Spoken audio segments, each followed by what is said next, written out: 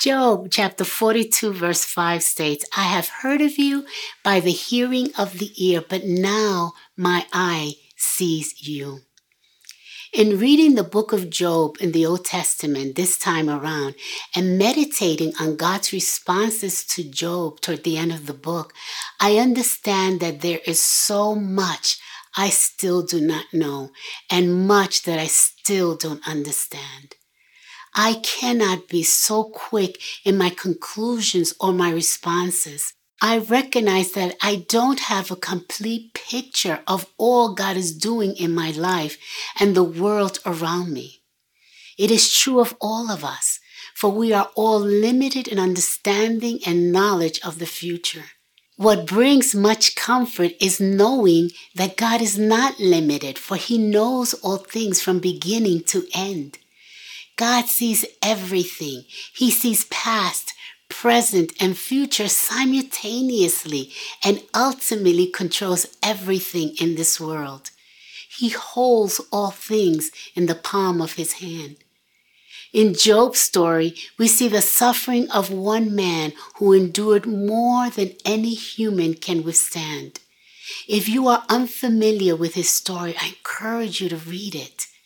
In all that Job suffered, he was unaware of why he suffered so severely since he served God faithfully. God even said that Job was upright and blameless and no one was like him. Unknown to Job was the discussion God had with Satan in Job chapters 1 and 2, where we read why God allowed his suffering. Job was trapped in a mire of hopelessness and demanded answers from God. As one reads the entire story, we realize God never answered Job's questions. Instead, toward the last chapters of Job, we read God's response to him as he asked Job questions that were unanswerable and could only be known to God. God's answer to Job was God Himself. The Lord wanted Job to understand that certain things are hidden from man, but only known to Him. God is the Almighty, all-knowing, all-present God, and Job needed to trust His wisdom and love for Him. Job had to realize that he could not demand answers from God, for God is answerable to no one. In Job chapter 42, the story ends with Job humbling and repenting, acknowledging his lack of insight and thorough understanding. He admitted that he had heard about God in the past, but now his eyes have finally seen God. God blessed Job and restored all his losses, giving him twice as much as he had before. In all our pursuit of understanding what God is doing in our times of suffering, God desires that we believe and know Him by experience and understand that He alone is God. Isaiah chapter 43 verse 10 states, You are my witnesses, says the Lord, and my servant whom I have chosen, that you may know and believe me and understand that I am He. Before me there was no God formed, nor shall there be after me. God uses our suffering to reveal more of Himself to us and to teach us by experience that He is faithful and that there is no fallacy in Him.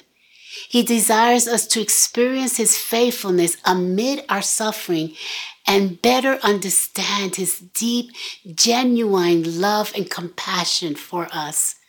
Sometimes we downsize God to the level of a superhuman and forget that God is the Almighty God, the great I Am. We must learn to be still and know and understand that He is God. He does not have to reveal everything to us in a given situation.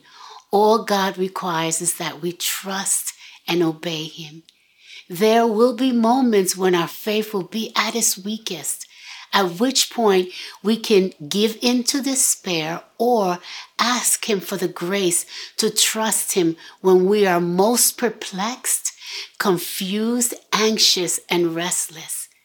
When we don't have all the answers in times of fear and doubt, we must look up to Him. God will give us His strength and help us quiet and calm our hearts before Him. We must learn to trust Him when He is silent and in times of darkness when we cannot see His hand at work. The Bible tells us that the Almighty God will be there for us and will go before us. Therefore, you need not be afraid or apprehensive of what lies ahead, for He is with you and will never leave you nor forsake you. Ask the Lord that He would help you to rest in that truth, assured that what He has promised He will do. Ask Him to open your eyes to see Him as He is, the all-sufficient God, sufficient for all your needs.